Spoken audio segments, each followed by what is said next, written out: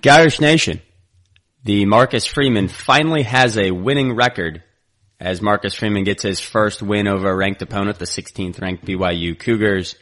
We come back from Las Vegas victorious, and Mike has recently traveled from Los Angeles to Minnesota as we are within 2 weeks of Mike's big day walking down the aisle. So Mike, now that you're in Minnesota, getting ready here on a bye week, if you will, of your own going into wedding week preparations, how are things going? It's good. It's good. I don't think it's fully hit us yet that we're so close to the wedding. There's so many final preparations that we're making, just things like forms to fill out. I had to go drop off a bunch of items to the wedding photographer today. So we're getting close. I imagine a couple days out. I mean, Brett, you would know from your own wedding. I imagine a couple days out, it's going to hit a little bit more. There'll probably be some wedding day nerves too, but I think, yeah, obviously like really excited for the wedding and the honeymoon and everything. So, and obviously I'll be out for a couple weeks with this podcast, but I know Brett will have this show in good, I know it'll be in good hands with him. But yeah, it's a bit surreal that it's so close. I always felt like the day before my wedding was very similar. You know how coaches, when they talk about like, they freak out, they're nervous, they're trying to control everything, and then the ball kicks off. And after that, things just flow, and they just kind of go. That's what wedding prep was like. Everything's just sort of like there's something to do, something's wrong, something's this, something's that. And then like, for me, it was the day before the wedding. It was like, okay, whatever's going to happen is going to happen. Whatever mistakes are going to happen is going to happen. Whoever's going to poorly execute their jobs are going to poorly execute their jobs. But I've done all the planning I can. The game plan is set. The strategy is set. We've got the lineup. The roster is ready to go, and you just sort of let it fly. So that was the analogy I always used for my wedding weekend. It was kind of like a coach up until kickoff, which was for me about 24 hours before the wedding.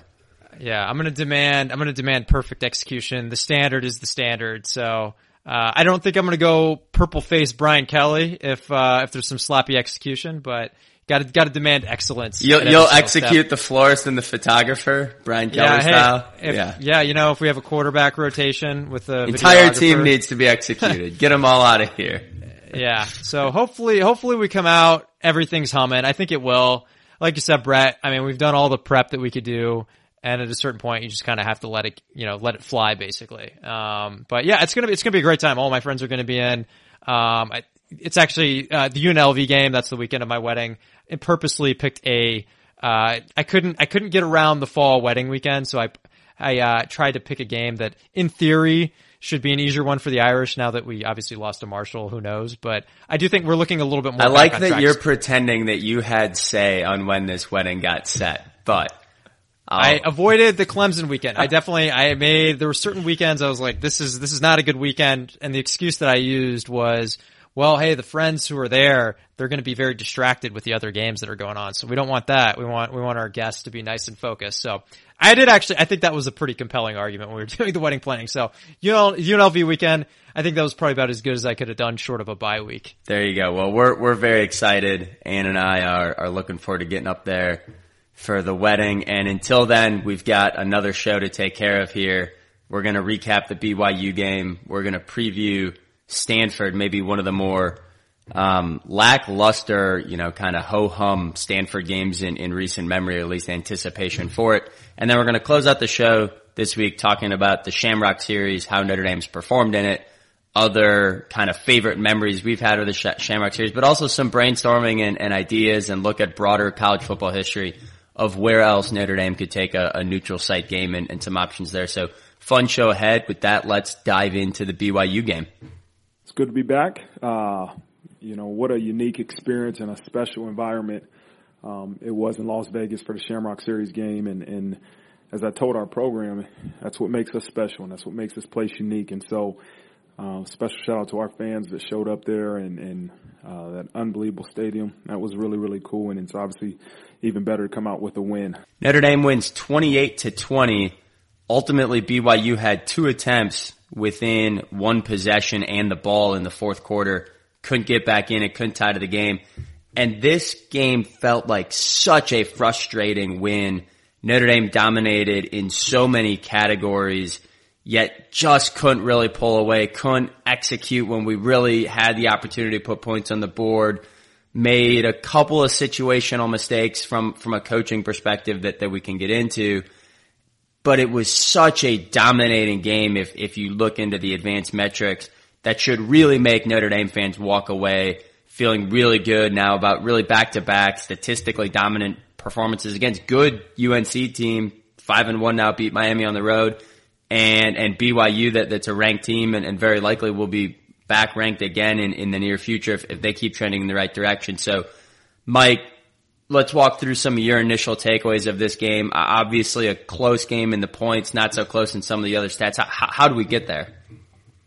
Yeah, it's interesting. So my reaction watching this game was it felt like a game where we could have blown them out.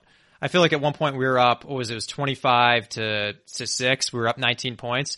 And at that point, I actually thought we were going to run away with the game. And then of course BYU, they went on a little bit of a run and made it a little close. But when you're looking at the advanced stats, it's exactly what you said, Brett. Basically, it shows that in all the key categories, we were pretty much dominating BYU. And that matches up with what I saw on the field. We controlled the time of possession. I don't want to harp on time of possession too much because when you look at things like efficiency, something like that doesn't really matter as much. But we ran 75 plays to their 46, 24 first downs to their 13. More importantly, 496 yards to their 280. So really from a yardage, from a time of possession, from first down standpoint, we dominate that. And then if you look at the post-game win expectancy, which is kind of the headline advanced stat, our post-game win expectancy was 97%. So that just shows you that we really did dominate this game, even though the final score shows a much closer game than all these numbers would imply. I think another key aspect to mention here is that from a turnover standpoint, that wasn't really a big factor. We had one pick that Pine threw, which was kind of fluky. And then actually the first play of the game for BYU, we actually got an interception. So those kind of traded off. So that didn't really have any impact. But I think really the fact that BYU had the ball trailing by 5 points and 8 points in the fourth quarter when we were just surely dominating so much. To me that was very shocking. And the first point on how that actually happened was, so I think, Brett, we talked about this ad nauseum in our group text, and I had the same reaction when I was watching it live. And that was when we went for two to go up. So what was that? I'm trying to remember. Was that in the second quarter? 18-6 in the second quarter. We scored a touchdown and made the decision to go for two to go up 14 points. But basically try to get, to a full 2 touchdown lead. But again, in the second quarter. Yeah, and that's right. And so generally the way I think about these things is, so if you have a philosophy where you have a high powered offense and the math just says you should go for 2 every time, then that's great. Then do that. But that's not what our strategy is. Our strategy is when we get a touchdown, we're going to kick the extra point. And generally you don't want to play the points game because you don't really know where the dust is going to settle near the end of the game. So if you go for 2 and you don't get it, and then you kind of get into the situation that we had gotten into where we were up 8 points near the end of the game. Now we're looking back and we're thinking, oh, okay, shoot, we probably should have kicked that extra point because then we would have been up 2 possessions instead of 1. And that's exactly what happened here. So I think for us, we made the mistake of deviating from our philosophy, chasing points when it was at a point in the game where we didn't really know what was going to happen. So I think that was a key mistake. And hopefully that's something that Freeman learns from. I will say I'm getting the sense from Coach Freeman that we're seeing some of these first year head coach mistakes, but it does seem like he's learning from them. It seems like he's adapting a bit each week. So hopefully this is something that, he can look at this game and know going forward that even if it would be nice to get 2 points here, let's just stick with our philosophy. And then at the end of the game, when if we're down 8 points or if there's a situation where we need to go for 2, then we can do it then. Let's do it when we actually know for sure if we have to do it. Let's not do it earlier in the game if it doesn't fit our strategy. Yeah, and where that really comes, most statisticians that track this stuff, Brian Kelly often talked about the math person he had on the sideline, never, ever, ever chase points until the fourth quarter. Ever. Because if you go for 2 and don't get it, but someone kicks a field goal or you kick a field goal or someone who knows what happens in the course of the game where the numbers change. And lo and behold, if we would have taken that extra point, we would have had a 9-point lead in the fourth quarter. That's the really key thing here. We had an 8-point lead and BYU then got a second shot at trying to tie or take the lead in the fourth quarter. If we're up by 9, it's a 2-possession game. Like that completely changes the odds of this game in the fourth quarter. And that decision in the second quarter, you don't know if it really even helps you that much. Like at the end of the game, the difference between 9 points and 10 points doesn't matter. It's 2 possessions. The difference between 8 points and 9 points is everything. So early in the game, chasing points, just a real rookie coaching mistake. The flip side of that is we continue to play really clean football. It's a disciplined team. They show up. They're ready to go. You can say what you want about execution and game plan and play calling, but we only had 1 penalty in this game. On the season, we're actually 15th in the country in fewest penalties per game at just a little over 4. So another clean game in a lot of other areas, a lot of disciplined football in other areas, but just some in-game strategy like chasing points is just, it's table stakes. You can't make that mistake in the second quarter that puts your team in jeopardy in the fourth. Another area that I want to dive into more is just ineptitude in scoring opportunities, putting points on the board when we're in a scoring position. But before we get there, we need to talk about Mike Mayer and the defense, who really won this football game and deserve a lot of shout outs. So I'm going to start with Mayer, and maybe Mike, I'll let you go into the defense. Mike Mayer had a Pro Football Focus grade of 93. He caught 11 of the 14 targets that came his way for 118 yards and 2 touchdowns. He's now the all-time leading reception tight end in Notre Dame history. And maybe more impressive to me is we keep talking about how he does on 50-50 balls and how often he goes and gets a first down. He was 2 for 3 on 50-50 balls in this game, so continuing to track in the high 60s, low 70s on 50-50 catch rates, which is just phenomenal. That number should be 50%. And Mike Mayer's 67% yet again. And 7 of his 11 catches went for a first down. The only other offensive players to grade above a 71, which is sort of the benchmark for solid starter, good starter performance. The only 3 other players were Drew Pine, Jaden Thomas, and Blake Fisher. So on a night when a lot of, individual guys didn't have it and really wasn't a full team effort, Mike Mayer absolutely carried this offense. It's almost getting scary to think how bad this offense would be without Mike Mayer. Like if Mike Mayer, heaven forbid, goes down with an injury, he is literally the entire offense right now, on third downs in the red zone. Like he's the only thing a lot of times that we have going, just because you can throw the ball anywhere you want, and Mike Mayer goes and does godlike things and makes ridiculous plays. So incredibly fun to watch Mike Mayer. We spent the bye week talking about how he might only be the second best tight end in the country behind Bowers at Georgia. And of course he comes right back and proves us wrong that he is clearly the number 1 best tight end in the country. So I'm never gonna put bulletin board material out there on Mike Mayer again and question whether or not he's the first or second best. Because then he's just gonna go and do things like this and completely prove Garage Talk podcast wrong and remind us how just truly incredible Mike Mayer is. Yeah, he must have been listening to our podcast. Must have been, clearly. To be fair, yeah. we weren't insulting. We were saying Michael Mayer has been fantastic, but maybe he hasn't been maybe he's not having this historic season that we're expecting. And then he immediately responds with one of the most notable games from a Notre Dame player, particularly a tight end, that I can recall. So, yeah, I mean, pretty absurd game from Michael Mayer, and his Pro Football Focus grade reflects that. A 93, that's basically telling you that this is one of the best players in all of college football. So hopefully we can keep seeing this. I think the connection between him and Pine is getting better each week. And I'll just have a brief note on Pine. Pine seems like he's settling into the quarterback role. Seems like he's getting more comfortable. He had a couple nice deep throws. So far, he was a little shaky to start, but it seems like he's actually been pleasantly surprising with each subsequent week. So that's also something to monitor. He graded out really well in this game too. So if we're looking better at the quarterback position each week, that's also very promising for the offense moving forward too. Now, moving to the defense, they didn't do anything particularly flashy. We had that interception at literally the first play of the game, which was obviously a great start to the game. But beyond that, we generated a good bit of havoc, but it wasn't anything particularly flashy. I think one area of weakness, and it's really the one thing that kind of drags down how I view the defense this game is we showed some softness late in the third quarter, start of the fourth, where we gave up back-to-back touchdown drives. Beyond that, I thought we looked really good. It was just there was that period where we looked pretty soft. They did respond when it really mattered late in the game when we had to hold them. They stepped in and locked them down. But it's that stretch with those back-to-back touchdown drives by BYU that I think kind of lowers how we have to grade out their performance a bit. One other note is We mentioned BYU. They do have some explosiveness. Jaren Hall, one of the better QBs in the country.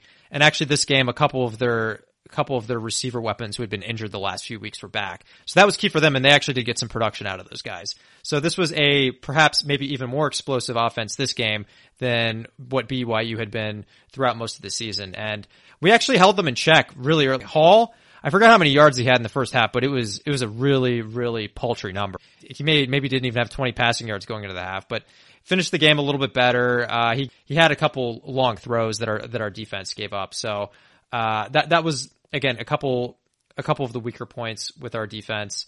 I think our secondary generally did fairly well, but there were a couple busts. And so that came from Jaden Mickey. He had a really notable one where basically, I think it was the BYU slot player essentially just ran by him, and Mickey, I think he just didn't know. It was clear that Mickey just didn't really know the assignment there, and the guy just ran by Mickey, and then it seems like Mickey didn't realize that he wouldn't have any safety help there, and then it was an easy touchdown essentially. And then Clarence Lewis, he's been struggling a little bit so far this year. Well, I'm not a little bit. He's been struggling quite a bit. So he had one play where he got totally burned on a deep route, but fortunately for us, the ball was overthrown, and then we'll talk about this a little bit more later, but he totally whiffed on a tackle on that I think it was 3rd and 18, which was also a big bummer. But beyond that, these guys only played a handful of snaps. It's not like they were in a ton, but when they were in, they actually allowed quite a bit of damage. But other than that, Bracey targeted just 6 times for 27 yards. He actually got hurt. He looked like he strained a hammy, but it seems like he's probably going to be okay. He's questionable for the next game. Benjamin Morrison, who continues to be a revelation, I would say, for a true freshman, continues to play really well. Targeted just once for 0 catches. His Pro Football Focus grade was only 60. That was a little bit of a head scratcher to me. I thought he was okay. But overall, I thought the defense was fine. We just had those moments of softness late in the 3rd, early in the 4th. A couple bad plays by the secondary, a couple busts given up by a couple of these players I mentioned. But beyond that, I think they held up pretty well overall. It's a little frustrating though, because this seemed like, again, kind of like the theme that we're mentioning at the beginning of this segment. It felt like we could have done better. You could see how dominant we were at certain times, and then we just had these lapses where we weren't quite playing at that same high level we were at different moments in the game. Yeah, and again, the one name you maybe didn't mention there in the secondary, along with Bracey and Morrison, who were really solid, Cam Hart was targeted just twice for 8 yards. He graded out at 77, arguably his best game of the year.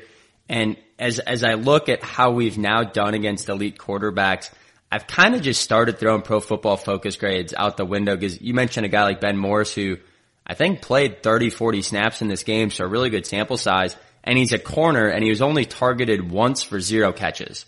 So he pitched a shutout. Like, I don't know how you pitch a shutout as a starting cornerback against one of the best offenses in the country and only grade out at 60. And now the stat line, so Jaren Hall pretty much got all of his production in those 2 back-to-back drives that you mentioned. But for the game, he was 9 of 17 for 120 yards. He averages throwing for 300 yards a game. And now if you combine Drake May, CJ Stroud, and Jaren Hall, arguably 3 of the 10 best quarterbacks in the country, they've averaged 215 yards per game against Notre Dame and a 60% completion rate.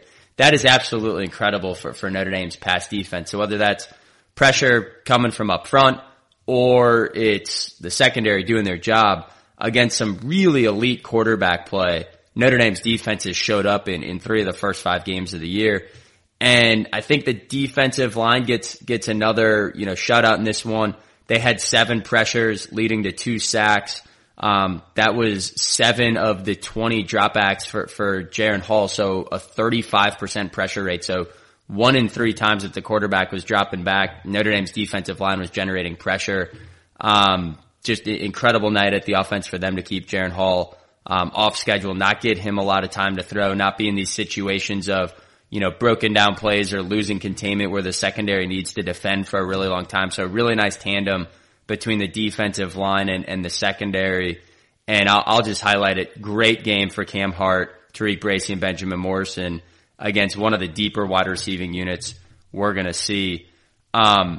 Switching to another subject, the red zone and more broadly scoring opportunities was just really anemic in this game. We've been harping on Tom Rees for a couple of weeks.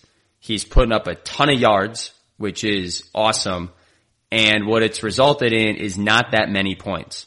So collegefootballdata.com tracks a stat called scoring opportunity efficiency. And it looks at the points per drive that an offense scores when they get within 40 yards of the end zone. So if you get within the other team's 40-yard line, and effectively you're on the cusp of field goal range or in field goal range or down in the red zone, like if you get within 40 yards, that's a scoring opportunity. In those situations, how many points do you score? Notre Dame's averaged 3.4. So we've averaged slightly better than a field goal when we have a scoring opportunity. That ranks 103rd in the country. That's just not going to cut it. Like, if you're putting up 500 yards of offense in college football, you need to be scoring more than 28 points every single time. And we're not. Like, the other teams that are worse than us aren't putting up 500 yards of offense. Like, when you put up 500 yards of offense, you gotta figure it out. So Mike, double clicking within that, in this particular game, we had 9 opportunities. 9 times we had the ball within the 40-yard line, and we averaged less than a field goal, 2.7 yards. Now, again, there was I think the end of the game, kneel down, puts up a 0 in there, and, you know, we went for it on downs and got 0. So a couple of, you know, fluke drives that wound up in zeros, but still 2.7 points per scoring opportunity. What did you see in the red zone? Why weren't we able to finish off drives? Why weren't we able to get in the red zone with more, or into the end zone with more consistency? So I don't want to put it all on the play calling, but I do think our play calling in the red zone has been pretty vanilla. So I'm gonna throw out a couple of our red zone, call them just like some of these touchdown plays that we had. So we had 3 touchdowns from 19, 24, 30 yards. For the purposes of this, the 19-yarder is technically the red zone, but we essentially had a 3rd and long play there. So I don't think that necessarily applies for our analysis here. I'm going to focus here on 3 drives that we had in the red zone. 12 plays, and only of those 12 plays, only 1 was successful. So that's a really horrible success rate within the red zone. 7, and so you're going to see a common theme here as I go through it, but 7 of these 12 plays were runs right up the middle, and none of these runs were successful. So starting with the first drive, so this started at the BYU 44 after an interception. We ran a play action, and this is something Brett and I have talked about quite a bit. We need to run more play action. These plays are extremely successful.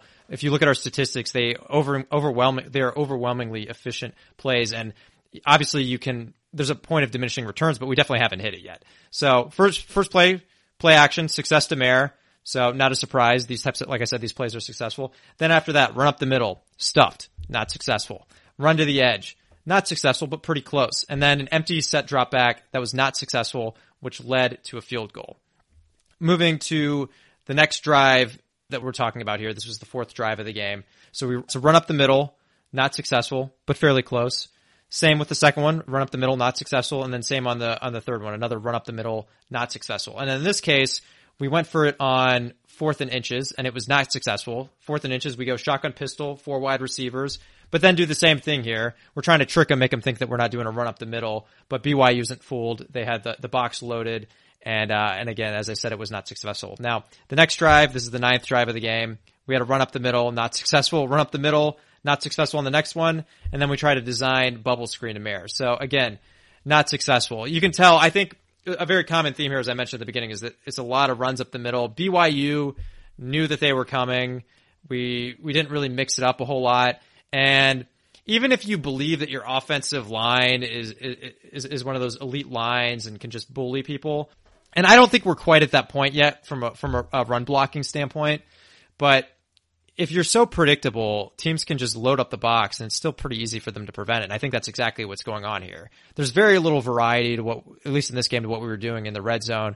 And BYU, they're good enough to be able to stop very obvious plays. So I think that's the takeaway here is I think we just need to mix up the play calling a little bit more in the red zone. And you got to do some runs up the middle, of course, but if you're doing it every single time and you're just saying, hey, you know what, we should be able to push these guys over and get them through, and it's not happening again, and it's not happening time after time after time, I think that means it's time to change it up in the meantime, at least.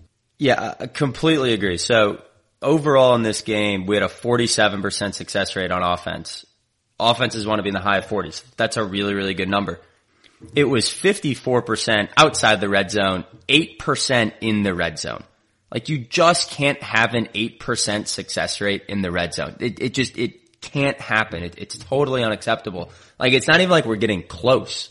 It's not even like some of the red zone plays were successful. Literally only one red zone play was successful in this entire game. And it just goes back to what you said, getting predictable. Mike, if you and I can figure out Tom Rees's tendencies to just want to keep running the ball up the middle, I promise you that the defensive coordinators who are watching every single tape and every single play are also seeing the same thing. And I'm sure they're sitting there thinking, oh my gosh, this is the greatest gift ever. All we need to do is put all of our players in the middle on the red zone and we'll magically come up with a stop because Tom Rees won't do anything else with his super athletic players. There's no chance he'll run a jet sweep with Braden Lenzy. There's no chance he'll try to get Chris Tyree in the open field. There's no chance he'll ever put Drew Pine on a bootleg in the red zone. Like, he'll never come up with that idea. He's just going to keep trying to run it up the middle. So I can't agree more. We saw a decent amount. Actually, this was the highest mix of runs to the outside. In this game, less than 25%, is about 22% of runs were up the middle in the game in total. Throughout the year, that's been about 35%, and we've been asking to see that come down. In the red zone, though, we went right back to our tendencies. We went right back to just no creativity, doing exactly what the defense is going to expect. And look, if it's 1st and goal at the 1 and you want to run the ball up the middle 4 times and your offensive line can't get you 1 run on 4 attempts, I get it.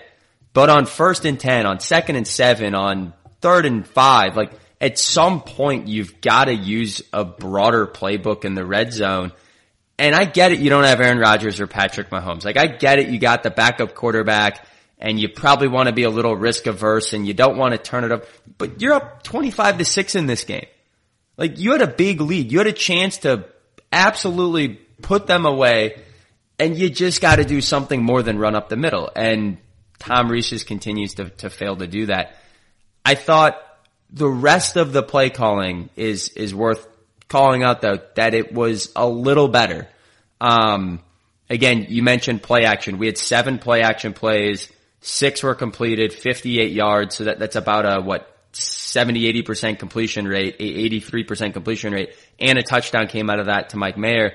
On non-play action, did pretty well as well, 16 for 21 for 200 yards. So both play action and non-play action is working, but once again, I think this is the 4th game in a row, really going back to Ohio State when nothing worked, but the 4th game in a row where play action has worked 80+% of the time. Just keep doing more play action. Like, I don't get why we just keep calling that 5, 6, 7 times a game and not 15 and making it more of a staple. The one other play, Mike, I wanted to get your take on was the Jayden Thomas touchdown. It was 3rd and 2. We were at the 30-yard line.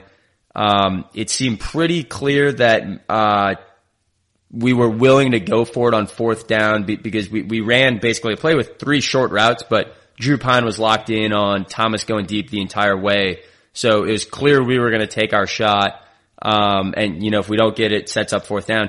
And Jayden Thomas makes a ridiculous catch, basically catches it behind the defender's back. I mean, like, basically caught it around him. Was great coverage by the BYU corner. So Jayden Thomas really bails the team out.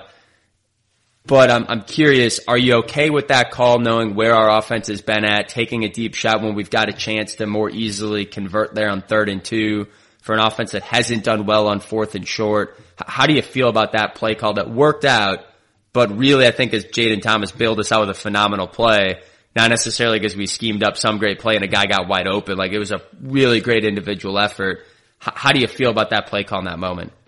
So, like, high concept, generally I'm okay with that in that situation, and that's ignoring the specific aspects of our offense. I think generally if you told me, hey, a team is in a 3rd and 2 situation, they're in 4-down territory, they're going to take a shot at the end zone and then just go for it on 4th. I think in general I agree with that. But Brett, I think the points that you're making are, does that actually make sense for our offense when, as we've been saying, we've been struggling in some of these short yardage situations? I think I'm generally still okay with it. And I think with Jayden Thomas, I think it's interesting. So if you're BYU, after that play happened, you're looking at the tape and you're like, what the heck? Who is this guy? This guy wasn't on the tape at all. There's no way that we could have prepared for that. And then he just makes an absurd catch. So it's possible. Maybe there's something about Jayden Thomas that the team knows that we don't know. And there was an aspect there, but I do think generally that was a low probability event. I think heaving that up to Jayden Thomas, at least for me, not having any information that Jayden Thomas could regularly do anything like that, I would have thought that would have been something that would generally fail many more times than it would succeed. And then if you assume that, then that sets us up in another 4th and 2. And then in this game, based on how we knew it was going, it'd probably be a run up the middle where we would have gotten stuffed. So I think the way that this game was going, maybe, I don't know, you kind of go either way on it. I'm a little split on it myself. I think the fact that it worked, maybe that makes me a little bit more okay with it. I think if it didn't work, we'd be talking about it and our perspective would be, wow, okay, that was kind of stupid. We took a shot on 3rd and 2. Why didn't we just try like a short pass or something like that if it didn't work? I think I could see us easily having that reaction if we didn't have that touchdown. So, first off, Jayden Thomas, graduate of Pace Academy here in Atlanta, Georgia, a high school I know very well from some Atlanta connections that go to the school. And most importantly, Sam Asaf, friend of the show, our only guest we've ever had on the show, a walk-on running back on the team, also a Pace Academy alumni who was high school classmates with Jayden Thomas. So that's a cool story, and excited to see Pace Academy repping in the Notre Dame uniforms. I'm okay with the call. If anyone ever wants to take an aggressive gamble that also means you're going for it on 4th down, the data analytics love you. Like the data analytics say you should go for it every single time it's 4th and less than 5, no matter where you are on the field. So I'm always supportive of taking aggressive play calling. Every ND pundit from Pete Sampson to Eric Hansen to everyone covering Notre Dame football highlighted this play as, here's Tom Rees. We finally see the great play calling again. We finally see him being aggressive. We finally see him opening up the playbook. And I'm just like, in a game where we didn't run a single jet sweep, which has been a wildly successful play for us all year, in a game when we were 6 for 7 on play action and only called it 7 times, when we ran the ball up the middle nonstop in the red zone with no creativity, I don't think you can sit and praise Tom Rees, the great creative, aggressive play calling, here's what we've been waiting for, because of this one play. And I think it more stood out to me, less whether or not I agreed with the play call, because I actually really like this play call, more that if Jayden Thomas doesn't make a ridiculously awesome catch, we might not win this game. Like, it wound up being an 8-point game. That this was the one that took it from 12-6 to 18-6. And the game gets a heck of a lot closer, and BYU only needs a field goal in a couple of those late game scenarios. And I get a bunch of other things changing this game and, you know, different decisions we make. It's a bad hypothetical to just take this play out and say nothing else changes in the game. But it doesn't feel sustainable. Like, in this game, our 3 touchdowns were Mike Mayer doing amazing things and Jayden Thomas coming up with a ridiculously phenomenal play that doesn't seem super repeatable, at least for a young Jayden Thomas. Maybe he is the next Michael Floyd, Golden Tate, whoever, and he's going to go make a bunch of those plays. But it just feels like even when we do score a touchdown, we either need to rely on the greatest tight end in Notre Dame history or a phenomenal catch by someone that we haven't seen do that all year. And I'm just waiting for, like, where's the easy touchdown score that we just clearly schemed up? That we just went and executed a play and it worked really well and it was easy. And it didn't require an All-American tight end and it didn't require an underclassman receiver having a breakout play, you know, highlight reel, best play of his college career. That's just where, like, I'm running out of answers other than just continuing to use the term more misdirection. But it's Tom Rees's job to come up with these answers. And so the biggest thing that I saw in that play was less whether or not it was a good call or a right call, but the fact that if it does or doesn't work, ignoring that, what it was very unsustainable. And that's what a lot of this offense, in terms of actually taking scoring opportunities and going getting touchdowns, the word that I just kept feeling all game was like, this just feels unsustainable. Like, what we're trying to do in the red zone, what we're trying to do in scoring opportunities, just feels really unsustainable. And that's got me nervous, not for Stanford, not for UNLV. It's got me really nervous for Clemson. It's got me really nervous against USC when USC's offense is going to put up points. They're not going to waste scoring opportunities. Like, we're going to have to go toe for toe with USC in putting points on the board. And right now I believe we can get down there. I then just don't know if we have the creativity and the scheme and everything else to actually go put 7 on the board instead of 0 and 3.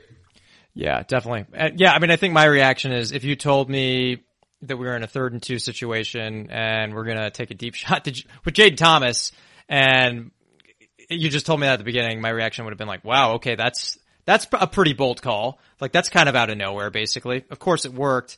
And look, maybe the silver lining here, I mean, it's not silver lining. Maybe a big takeaway here is maybe this is a breakout moment for Jaden Thomas. Maybe we'll look back and we'll say, okay, hey, Tommy Rees has been seeing Jaden Thomas in practice and he's just been emerging, and he's been doing this more regularly. So maybe for someone like Tommy, maybe for us, it seems like it was a little bit of a riskier call, but for the people who are really in the know, they knew that this was coming, and we're going to see more of it the rest of the year. I mean, certainly you can look back to a couple moments in Notre Dame football. Miles Boykin comes to mind. He had that crazy catch in the Citrus Bowl against LSU, and then it really was just one catch, but it was emblematic of what was to come. And he from that moment on, he was an exceptional wide receiver. So maybe we'll see something similar here with Jaden Thomas, and maybe this play is just it's a sign of what he's been doing in practice and what's to come.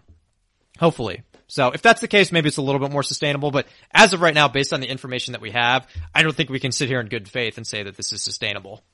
Completely agree. 2 other quick points we had been talking about before the show that I just wanted to highlight before we move on to Stanford. Another thing a lot of the pundits were saying is this is finally the offensive line we expected to see in the preseason, or the offensive line really won this game. Our reaction is to pump the brakes on the offensive line still, and not sure they're truly to some elite level. Thought they played a really solid game. A lot of big holes, it seemed, in the running game. But interestingly, in pass protection, we need to remind ourselves BYU ranks 102nd in the country with 1.5 sacks per game and 108th in pass rushing grades per Pro Football Focus. So this is not a good BYU front four in terms of generating pressure.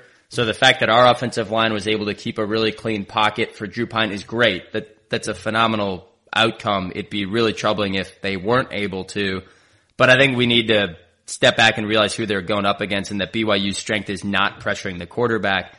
And then in the run game, it was pretty interesting that the grades weren't great in our run blocking in this game. Despite actually being pretty good for most of the season, we've actually been better in run blocking than we have in pass blocking. And in this game, the blocking grades in the run game weren't that great, and I think they're really brought down by the red zone rushing. I think they were really brought down by us kind of in stubborn play calling, putting our offensive line in a bad position, because for a lot of the rest of the game, I thought the NBC broadcast did a pretty good job of showing huge holes that we were creating throughout the field. The one time where Audric Estime sprung free for 54 yards was actually a run up the middle where we really just physically moved BYU's line 5 yards down the field, and then Estime bounced it to the outside. And so I just want to remind ourselves that runs up the middle aren't working. I think that's probably more play calling, putting the offensive line in a bad position on really predictable situations where they're just outnumbered. But the offensive line still isn't winning the line of scrimmage on 3rd and short and 4th and short. And in pass blocking, they did a really great job, but they should have done a really great job. So I thought the offensive line played really solid in this game. I walked away with a different narrative of let's pump the brakes on saying this is finally the elite offensive line we were expecting. The other was defensive rotations and different guys getting in. 2 quick ones to highlight. We've said it a few times. Ben Morrison has officially replaced Clarence Lewis as the starting cornerback opposite Cam Hart. Clarence Lewis was a really breakout underclassman that surprised a lot of us, but it's another good reminder he was the number 727 recruit in his class. Ben Morrison was right around the top 300 recruit. And so over time, over years, over development, having those top 300 4-star recruits versus more of a developmental project, you could start just seeing some of that in Clarence Lewis's play. And then J.D. Bertrand. We've picked on him a lot, but the linebacker rotation is finally seeing him not play 100% of the snaps. In fact, he played just 54% of the snaps in this game. Kaiser was also about 55-60% of the snaps. Maris Luafau played actually the most at about 70% of the defensive snaps. But then that was sprinkled in with Prince Kollie and Bo Bauer and different nickel and dime packages that actually only had 2 linebackers on the field at the same time. So this roster management of rotating linebackers is something we've been talking about, Mike, since we started this show a year ago. We thought J.D. Bertrand, a lot of his underperformance was more just driven by being gassed in the 4th quarter. finally seeing a better rotation at that position, partially because we're deeper, right? Last year, Maris Liufau was hurt. Prince Kollie was a freshman. Now the whole, all 5 of those rotation players are here and healthy with another year of experience under their belt, but really like seeing more of a true rotation at linebacker, keeping guys fresher. Yeah, I agree with that. So great to see more of a rotation at linebacker. It's one of our deeper positions. I will say with Bertrand, he's had those targeting penalties, so it's possible in the next couple games we see his snap count climb up a bit. So that might be something that's kind of artificially keeping it low. But I do think overall the theme of depth and more rotation is good. On Ben Morrison and Clarence Lewis, yeah, Morrison's just emerging. It's really promising that a true freshman is playing at this level. Bit discouraging that someone like Lewis is falling off. That doesn't mean that he's not going to be able to find his way. I think you mentioned we mentioned Tariq Bracy. Tariq Bracy is actually an interesting example here. He started out very strong early in his career, and then he had a little bit of a dip. He kind of fell off, wasn't playing as well. And then this year he's really emerged again. So hopefully we see a similar path with Clarence Lewis. He's able to find his stride again. And then the last point I'll just make is on the offensive line. I agree with everything that you said, Brett. I think really promising signs. The pass protection's been good. It's supposed to be good, but they're at least checking the box. And we weren't necessarily doing that at points earlier in the season. From a run blocking standpoint, there are some very promising signs there too. As you mentioned, the NBC crew was showing clips of very large running holes for our running backs. You obviously love to see that. We're not quite doing it in those short yardage situations yet. But again, as you mentioned, a lot of that could just be the play calling. If the defense knows exactly what you're going to do, they can just load the box and they can just stuff you. So I do think I'm encouraged by the offensive line, but I want to hold off on the coronation for now. So we'll see how it progresses. But overall, I think I'm feeling encouraged, and I wouldn't be surprised if in a couple weeks we're talking about the offensive line and how they've become an elite unit. Absolutely. Hope that's where we're trending, and would love to see that continue. So that on to the Stanford game. Going into this week, moving forward, it's a rivalry game, and we'll have a motivated Stanford team, and it's going to be a talented football team that is going to come in here and present a huge challenge for our football team. So as I told the guys, enjoy the win for a day, and we have to move forward. Today we'll practice. We didn't practice yesterday because of the late arrival, but today we'll meet, put the BYU game to rest, and we got to get ready for Stanford. So with that, I'll kind of open up for questions. Notre Dame returns home to South Bend to take on the Stanford Cardinal. At time of recording, the Vegas line is up to 15.5 points. So Notre Dame, heavy favorites in this one. Really the most lopsided spread we've seen in the Notre Dame Stanford series, and I can't remember a bigger lopsided spread. And this is one of my favorite previews to do. So I'm going to talk for about 60 seconds, and then Mike, if you want to do the rest, go for it. But I called this 5 years ago that Stanford was on the precipice of disaster. And what happened was college football went to an early signing period where you could essentially get signed commitments in December, basically between the end of the regular season and the bowl season. And it sort of made the traditional early February signing day no longer relevant. And Stanford's admission department refused to change their admission guidance. They sent out acceptance letters in January. In early December, you're not accepted to Stanford. And if you're not accepted to Stanford, you're not allowed to commit to the football team. And what happened was a bunch of 4- and 5-star recruits were sitting there thinking, well, I don't want to risk it. If I don't get my acceptance letter in January, I might not have a spot to play. So they just committed somewhere else in December, and Stanford lost out. That year in 2018, they had the 40th recruiting class after consistently being top 20 for really over a decade between both the David Shaw era and the Jim Harbaugh era. Now they've recovered. In 3 of the last 4 classes, they were between 21 and 27, but you could really start seeing the cracks as that just really completely whiff in a recruiting class started playing through. And then their 2021 recruiting class was number 48. So some of the on-field performance of that first year before they're kind of able to recover in their process has really now started leaking into some of the more recent recruiting. David Shaw's on the hot seat, and Mike, that the wheels are falling off on the farm out in Stanford. Definitely. I think from Brett's perspective, he feels like Michael Burry from The Big Short. He's just absolutely. This was my moment. If I could have shorted the Stanford program, I would be retired right now. It'd have been The Big Short. Yeah, Brett's been calling this. He's been screaming that the sky is falling, and it finally happened for him. But yeah, Stanford, it's interesting because they really were the cream. Really, they were the cream of the crop for the Pac-12 for a while, and also for academic football programs too. And it is a pretty just shocking. I mean, not shocking for Brett, but shocking, I think, for most people that they've fallen off so far. And I do think another element is that for them, Stanford, they're, at least for Notre Dame, I feel like for our graduate school programs, I think if we have a good football player and that they want to stay another year, they can generally get into our grad school programs. And it doesn't seem like it's that much of a challenge. For Stanford, it does not seem like that's the case. They've had quite a few transfers. They've had quite a few people leave after they get their undergraduate degrees. And I think their graduate programs are much harder to qualify, even if you're a really good football player. So one issue that they've had is I remember there have been many off seasons where they've just had an exodus of transfers. And then also because they have very stringent requirements, similar to us in this regard, at least, in terms of actually getting transfers, it's not as easy for them to actually fill those gaps. So I think when you look at that, you look at the recruiting fall off, you look at their record kind of declining, all of this is coming together, and it's not the Stanford program that we were used to seeing that would qualify for Rose Bowl and was really actually in the playoff picture and the national title picture at times. I don't think they were never actually good enough to actually win, but their record certainly was at the point to where they were in that conversation at least, and they're certainly nowhere there now. But really surprising that Shaw's just lost his way with this program. So for some stats here to help frame it a little bit more, we mentioned that their talent actually, if you just look at their talent face value, it's not quite as bad as you expect. If you look at the 24/7 talent composite, they're 23.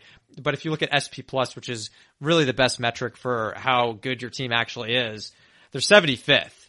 And if you look at Pro Football Focus grades, they're 86. So that's just suggesting a team that maybe even if they have a few pieces of talent from a recruiting standpoint, they're really not getting a whole lot out of them. And then moving on to how that's actually translate. Obviously, if you have a really low SP Plus grade and rating, your odds are you're not doing particularly well on the football field, and that's exactly what we're seeing this year. So far they have 4 straight losses.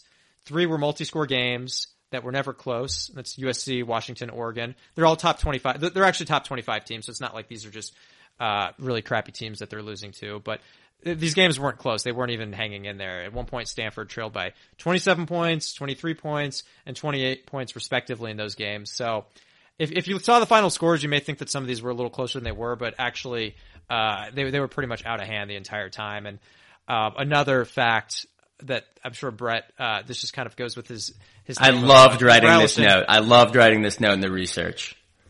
Yeah, this is one of those stats. This is like if you're just looking to throw some hate on a program, these are those stats that you just, as soon as you discover them, you just relish sharing them. But it's been 373 days since Stanford has beaten an FBS team, 11 straight losses to FBS opponents. And that's I think that pretty much says it all right there. That tells you how far they've fallen. So we'll be pretty quick going through their offense and defense. Now, all of that being said, the last time that Notre Dame was this big of a favorite at home, we lost to Marshall just 4 games ago. So Notre Dame fans should not totally write off Stanford. They definitely have some pieces. They definitely have still some talent on the field, even if it's not the talent that they had gotten accustomed to over the last 10, 15 years out in Palo Alto. Starting on their defense, this is by far the biggest issue at this program. They are 109th in rush defense. They are 104th in pass rush. And they are 94th in coverage per Pro Football Focus. What that translates to is they just don't do anything well. And I'm not trying to like overly pile onto this program, but their defense, if they go up against a really good passing attack, they give up a lot of yards. If they go up against a really good rushing attack, they give up a lot of yards. They only have one starter who grades out above a 70. Again, 70 and above means above average college starter. So only one of their 11 starters is considered above average on defense. And that's in the secondary. Their starting safety Williamson has a grade of 73. Another safety Fields and then a cornerback Bonner have grades in the high 60s. So their secondary is probably their strongest unit, similar to what we've said in a couple of the previews like the UNC game. I'm okay with that because our wide receivers are our already weakest unit. We're not expecting our wide receivers to go blow the doors off. So if that's their strength, is shutting down our wide receivers, I'm almost okay just conceding that. And then what that really means is their defensive line and their linebackers have just been really bad. Their 4 defensive linemen have grades of 65, 58, 55, and 54. Again, in the 50s means that a typical bench player in the college football level will do the same thing as you. And then their 3 linebackers, starting linebackers, are 55, and 40. So in their front 7, only 1 starter's even in the 60s, which means an average grade. In the 50s means you're kind of replaceable by a bench player. And so 6 of their 7 starters in the front 7 are really at a replacement level grade in Pro Football Focus. Yeah, really low. I mean, as we've mentioned many times, these Pro Football Focus grades are not opponent adjusted. They've played some pretty good opponents, but these grades are really low, and their SP Plus rating is really low too. So that doesn't explain. This is actually just a bad defense across the board. So maybe this is a game. I'm not saying that we should be running the ball up the middle, but if there were a game where we might actually be able to have some success there, it's actually possible. This is the one. This is the one where. All right. If Tom Rees runs the ball up the middle in the red zone, Brett will not be upset on next week's podcast. There, I said it. Yeah. Yeah, we'll see how this goes. You're on a roll with. I am harping for the Glass Half Full podcast. Tom Rees has been getting my wrath in the last few shows. Yeah, well, we'll definitely never get him as a guest on this podcast. No, absolutely not. Now, moving to their offense. So they actually have some nice pieces here. So Tanner McKee, so he has a legit chance at an NFL career, Pro Football Focus grade of 80. One of those players where you just look at the current landscape with the transfer market. He's someone who really could have landed on a much better team, could have put himself on a contender. There are plenty of teams out there that need a high-end quarterback, and he certainly would have been in high demand. So a little surprising that he didn't transfer, although He's actually someone that a lot of the Notre Dame message boards were wondering why we didn't try to convince Tanner McKee to transfer to Notre Dame, knowing, sure, we had Tyler Buckner, but not started before. Sure, we've got Drew Pine, but was inconsistent before, and we had talked in the offseason about getting a quarterback transfer. Tanner McKee was referenced by a lot of the Notre Dame kind of message boards and recruiting people that follow this stuff as a potential target, but he chose to stay put out in Palo Alto. Yeah, it's a bit of a shame. I mean, it's looking like Pine may end up being better than we expected, yeah, which is great, which is fantastic. I certainly was very skeptical of Pine at the beginning of the season. We can talk about that later. That's a long tangent, but McKee, it's very interesting that he stuck around, and you can't blame someone for sticking with their school. I think that's loyalty that certainly fans can appreciate. And now look, he's not Jalen Hall, he's not CJ Stroud or Drake May, but he's a really good QB who may be able to find a career in the NFL. Looking at his stats, 10 touchdowns, 5 interceptions. So the stats don't pop out at you, but he's really not working with much, and he's been sacked 16 times through 5 games. So his line's not protecting him very well. His top targets, Michael Wilson, averaging 20 yards per catch. That's a bit of an eye-popping stat. It's one player that Notre Dame, we have to be really careful to not let him take over this game. At times, we've shown a little bit of softness with busted coverage and giving up some big plays in the secondary. So that's something that we gotta make sure that we keep on lockdown in this game. Elijah Higgins, that's another player worth calling out. He's their team leader in catches, a little bit more of a possession guy.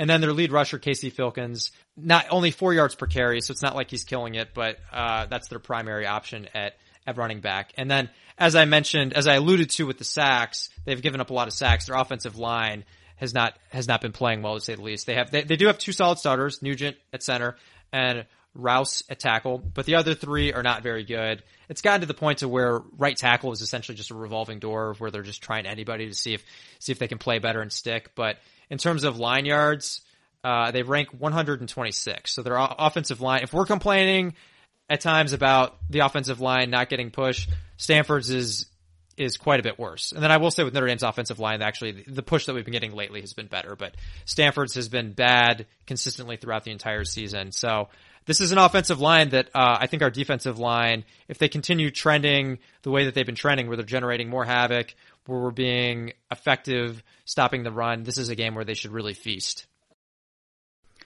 Yeah, and the one other thing I'd add on to that is Michael Wilson and Elijah Higgins. We've talked about how Stanford has not been recruiting the level they have been, but has still been recruiting pretty well.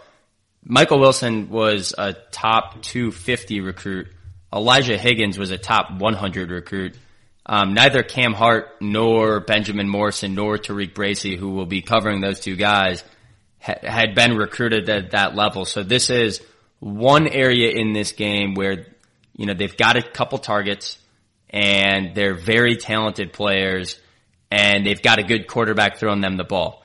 Now Notre Dame has gone up against really talented, explosive passing games in UNC, Ohio State, and this last weekend against BYU, and has so far answered the bell every time.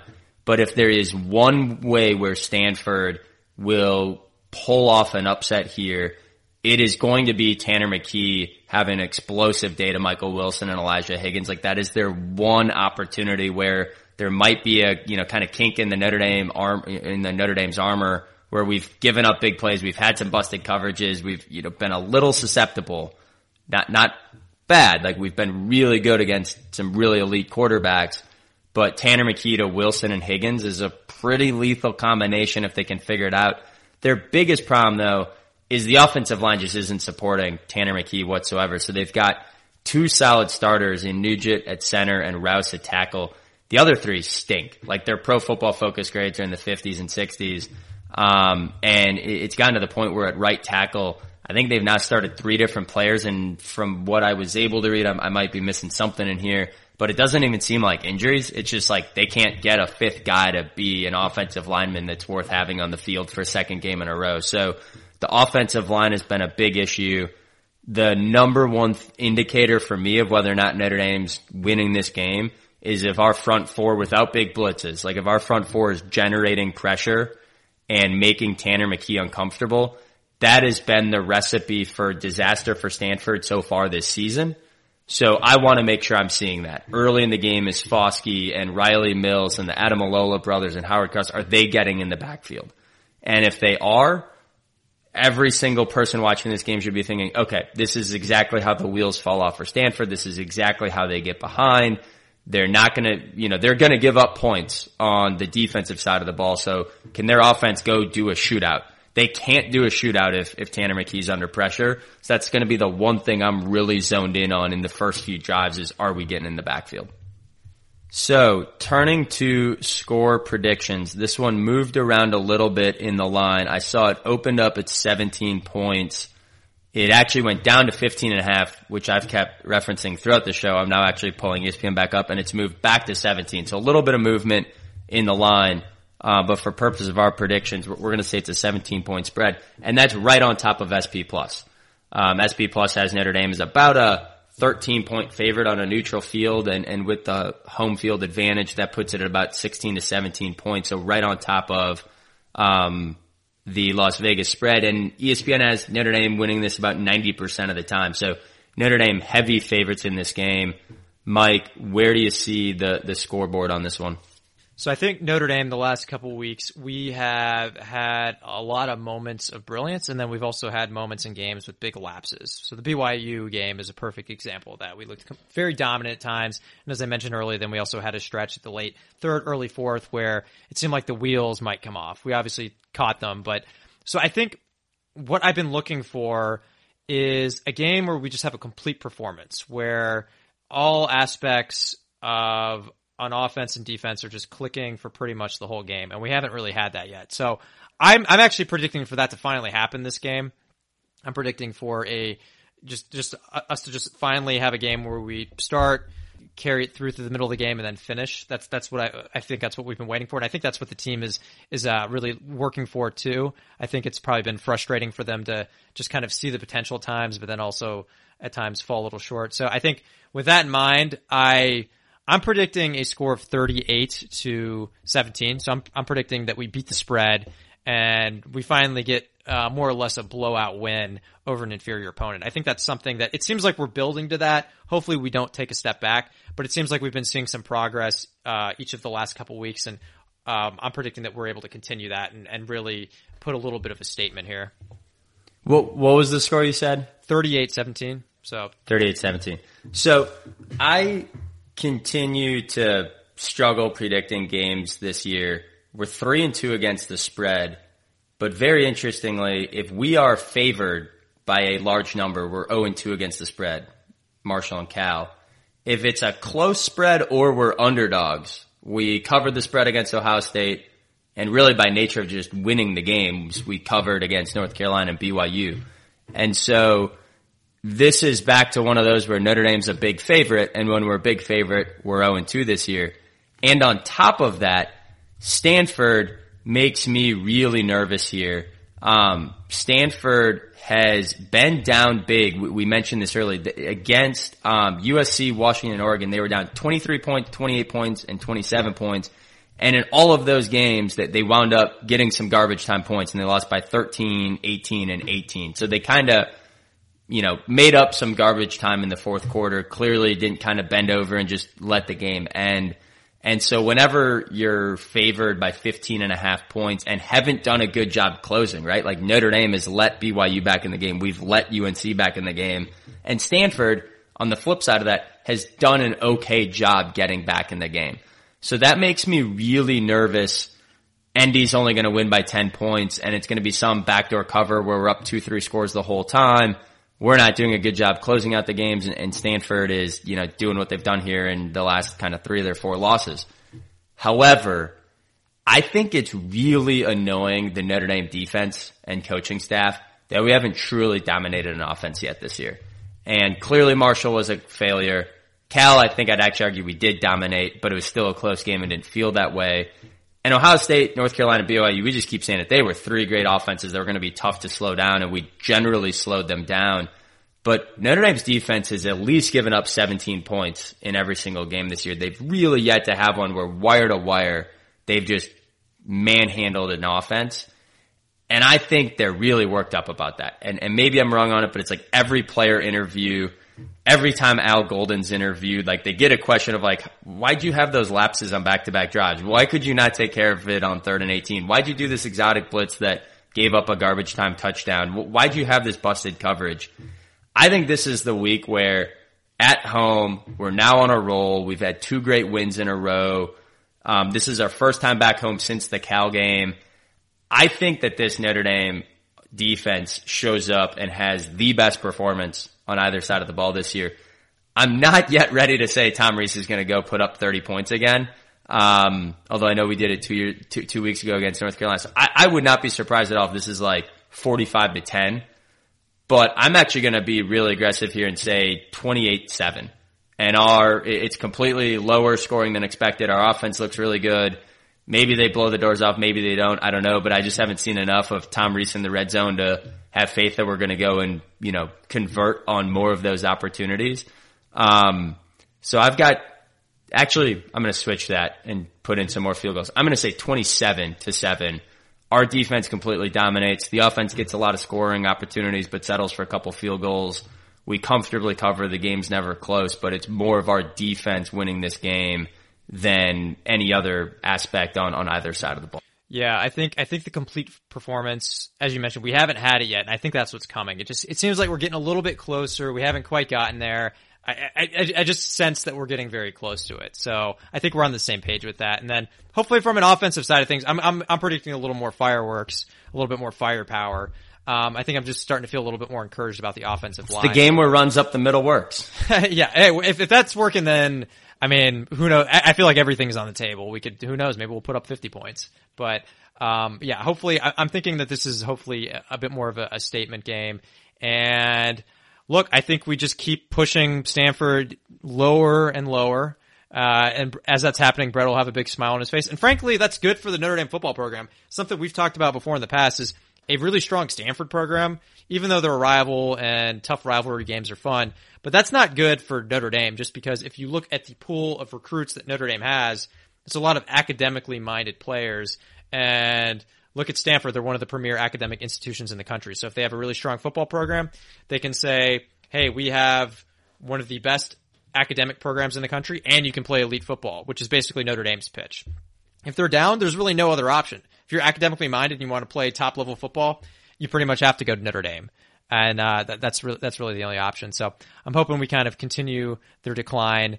And if there are any recruits that are considering both schools and want high end academics and football, they'll see that Notre Dame is truly the only option.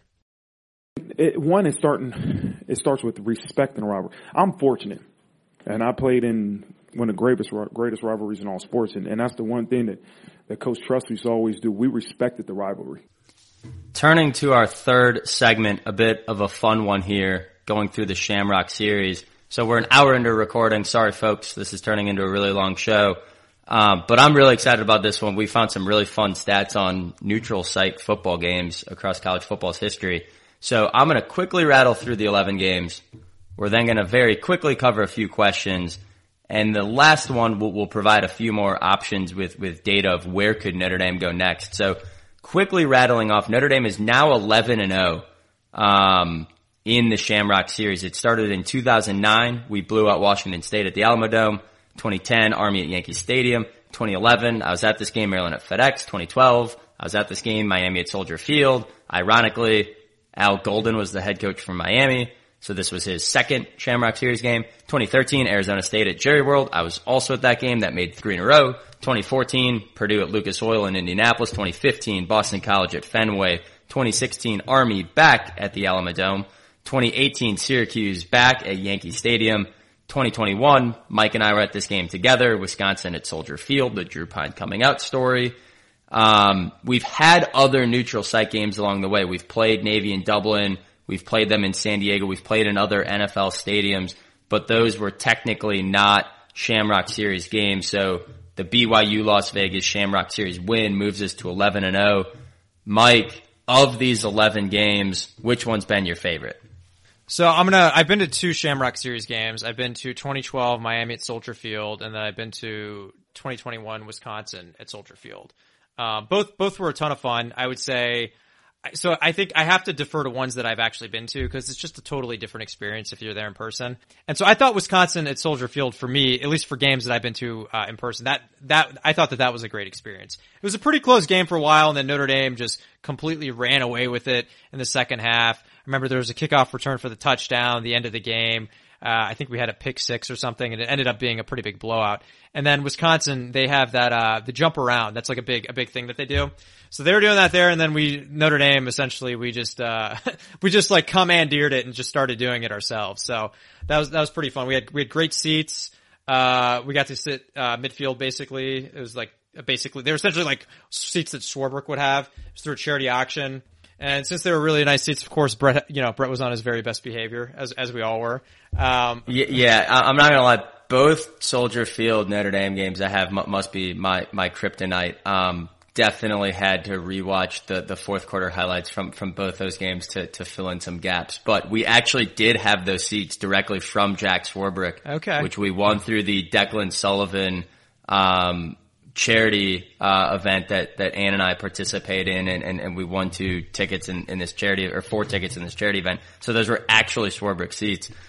So thank you, Jack, friend of the show, apparently. Yeah. No, and so that was, Chicago, the tailgating at Soldier Field has always been great. That one was, the only thing with that one was it was a little early, so we didn't get as much tailgating time as we would have liked. But beyond that, I think and I'll answer this question a little bit differently.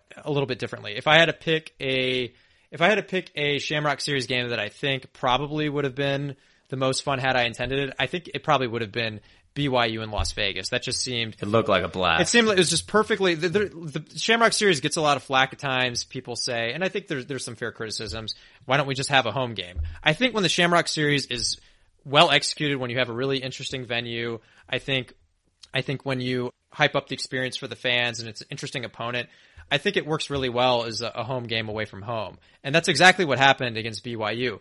Vegas, great location. Notre Dame, not a place that Notre Dame plays at very often. A bunch of Notre Dame fans flew in. Everyone had a lot of fun on the Strip. And then BYU, interesting opponent, solid team, top 25. You have the whole religious school element. And then these games have just been wins for us. We haven't lost a single one yet. So I think when you execute it really well, it energizes the fan base. It gets the players excited to play in a cool venue. And then it helps from a recruiting standpoint. And like I said, we also get the W's too. So I think when we execute it well, it seems like these Shamrock Series actually, work really well for the program. We haven't made this joke yet, but how ironic was it that the Catholics and the Mormons go to Las Vegas to meet up? I thought that was really interesting opponent selection, but it looked like an absolute blast out there. I'll answer the next question, least favorite. And I say this because I was there and absolutely had a blast, but thought as a game experience, it just kind of stunk. It was the Maryland game at FedEx Stadium. I very last minute got a ticket from my college roommate, Drew. We were in school at the time. And so I think the day before, like on Friday, we drove from South Bend all the way to DC. Drew's from DC. And we went to the game with his dad. Shout out Mr. Harper. Had a great time. The best part of that entire game though, like the entire game day experience, was the cigar that Drew's dad got us. And we could have had that cigar anywhere. But the parking was weird and it's out in the middle of nowhere, and like FedEx Stadium is kind of not a great NFL stadium. And Maryland, the best part of their football team that year was the uniforms. So it just like overall was kind of like, why are we here? Like Las Vegas, really cool. Yankee Stadium, Fenway, like Dublin, Soldier Field against Wisconsin. Like those are like really cool, iconic places, or just interesting places. Even like Jerry World in Dallas, when that was a relatively new stadium and that place is just huge. Those felt like really cool experiences, and FedEx Field just didn't live up to that. So I'm going to put that up there with my least favorite. Mike, next question. How should we read into this 11-0 record? I think a lot of people have a perception. We usually haven't played the most competitive of teams. We've played Army a couple times and Navy and some other games that actually we haven't played Navy in the Shamrock Series. But generally speaking, are we 11-0 just because we schedule cupcakes for these neutral site games? How should we feel about the performances of that record? They're not cupcake teams. I mean, there have been a few games where it's worked out to where the team that we're playing still happens to be not great, but we've played 3 ranked teams in that 11 game sample. And so that's Arizona State, Wisconsin, and BYU. And I think by and large, most of the teams that we play in the series I would say that they're at least solid. I mean, for instance, Miami in 2012, they weren't good. I don't think that they were very good that year, but at the time when we scheduled it, you'd think that Miami would have been at least solid. Teams like Boston College, you would think that they would at least be okay. We're not scheduling Sun Belt teams or MAC teams. Please keep us away from the Sun Belt. Yeah, exactly. So they're teams that we're not using them for matchups against elite teams. And I think that makes sense because you want to win these games where you want to have a good shot of winning these games when it's a home game away from home, but we're not playing total cupcakes. And in many cases, we're playing pretty solid teams. And I think, again, as I mentioned, I think the record speaks for itself. So I think, again, you see people criticizing it and they're saying, well, is this optimal scheduling? Again, wouldn't it just be better to play it at home? But when you're at 11-0, I mean, you can't really complain about that. We're clearly getting a lot of value from that from a win-loss standpoint. So I think, I personally am fine with it. I don't think we're playing cupcakes. I think, I wouldn't look at this 11-0 schedule and say it's something that kind of is allowing us to just beat teams that we shouldn't beat. We're beating teams that we should beat, and we're just kind of doing it in an interesting location. But I do think the 11-0 is that's, and especially I think what makes it more impressive is that it's across so many different years, right? It's not like in each of these seasons we had a college football playoff team. Some of these years we had a really good team. Heck, in 2016 when we beat Army, we were pretty bad that year actually. So even in some of these off years, we've been able to get these wins. So I think to me that's one of the more impressive aspects of this record is that we're undefeated over such a long period of time with many different teams. So going to our last question, where would we like to see the Shamrock Series go next? Mike, I've done a bunch of research on the international side, so I'm going to reserve that one for me, but I'll start with you for domestic locations in the U.S. Where would you like Notre Dame to take this series next? So the first one that came to mind, and maybe I was thinking of the Notre Dame men's basketball, how they would play in the Maui Invitational, but the first one that came to mind for me was Hawaii. I was thinking how much fun it would be. And I also live on the West Coast, so if they did actually have one of these games in Oahu, if they had it in Honolulu, it wouldn't be too tough for me to actually get there. And don't forget, Charlie Weiss broke Notre Dame's 24-year bowl win spell by winning the Hawaii Bowl against Hawaii. Jimmy Clausen threw for 400 some yards and 5 touchdowns, had an absolute day. So we've done well in Hawaii. We did that once. That was a really fun bowl game to watch. I agreed. Would love to see that again. Yeah. Hawaii's been kind to us. You mentioned the Hawaii Bowl. Manti Te'o, one of the most famous and most prolific players in Notre Dame history, came from Hawaii, and we've actually had some good recruiting successes from the region. So I'm just picturing just a perfect day of tailgating, perfect Hawaiian weather, maybe somewhere by the beach.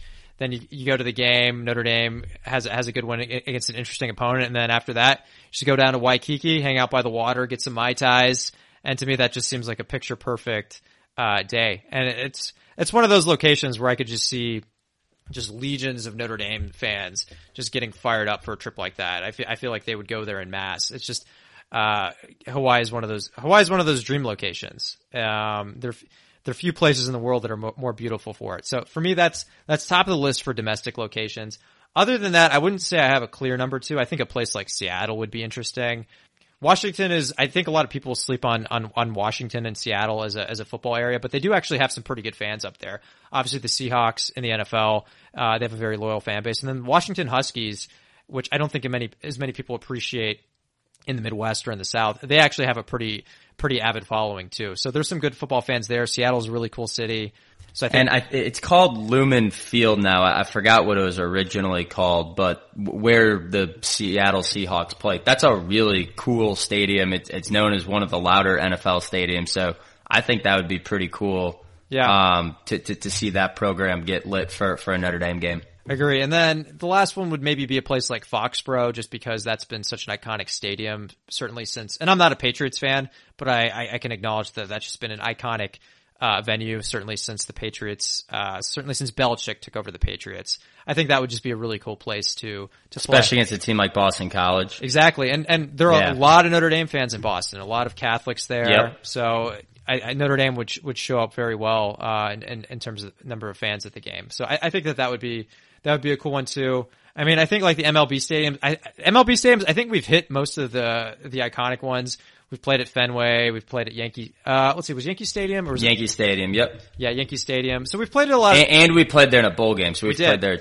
Yeah, I was trying to remember if it was just the bowl game or not. So we've played a lot of the iconic. I mean, let's see. Have we played Wrigley? I'm trying to remember if we've done that before. We haven't. So Wrigley's not been crossed off the list. Yeah. So Wrigley would be really interesting, and that's a close game. Certainly, that would kind of be, if you're talking about home games away from home, Wrigley's right in our backyard. So I think that would be a really cool location to play it as well. But other than that, I think we've knocked out a lot of the really interesting venues. So I think it's, as I said, Hawaii, that would be awesome. I think Seattle would be really cool. That would just be that's an area that we don't really go to very often, the Pacific Northwest.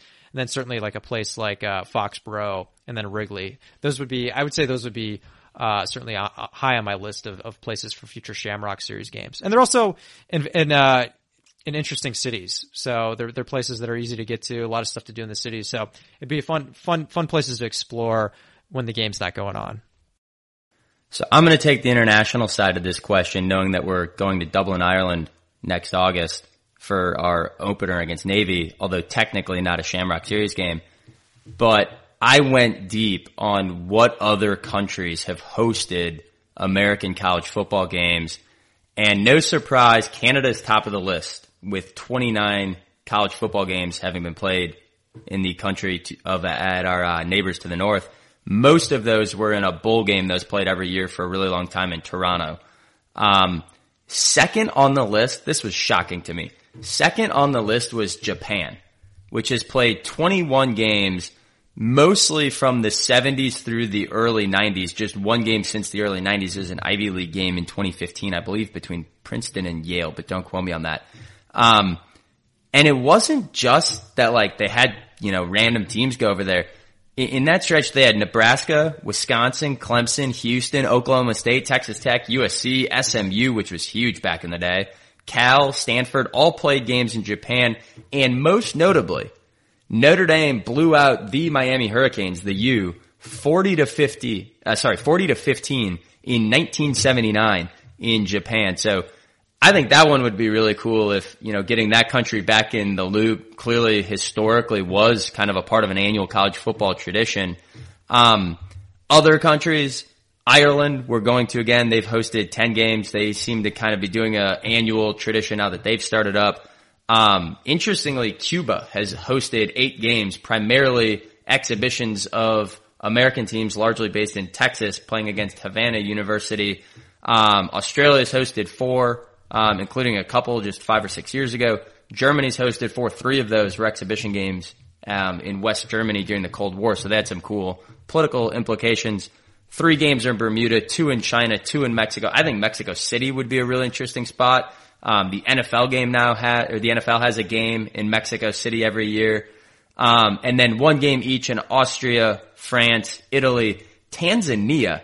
In the Kilimanjaro Bowl in May of 2011, played between Drake and Pioneer University, which I believe is a Tanzanian university, was the first and only U.S. college football game to be played in Africa. And finally, there was 1 American college football game played in the United Kingdom.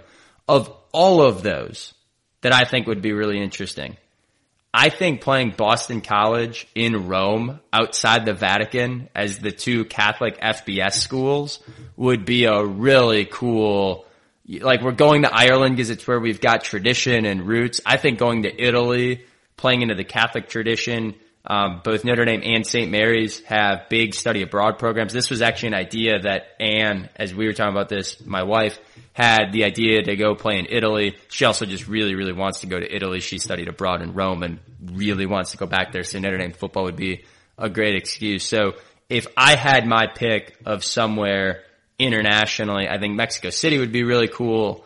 And I think Italy would be really cool. Of course, Dublin is going to be awesome. We're planning to make the trip next year, if travel plans align. And so that's my pick on international. I agree. Seattle, Foxborough, and Wrigley all seem really cool domestically, but Shamrock Series becoming a really cool tradition, kind of part of the Notre Dame, program and recruiting story and really our fan base to see different parts of the country in these neutral site games is really neat. I'd love to see it expand more internationally, over time. Yeah, agree with all that. I think a game in Rome against Boston College. Yeah, that there's no denying. I'd show up. Yeah, there is no denying that would be a really cool experience. Instead of getting beer in the stadium, maybe get some red sheesh. Red sheesh, That's yeah. not what they get some Cabernet flowing. Yeah, the Italians probably wouldn't appreciate me calling it sheesh, but it's you got to call it what it is.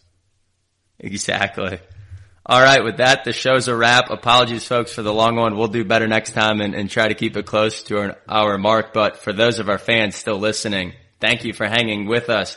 Gyrish beat Cardinal. Gyrish.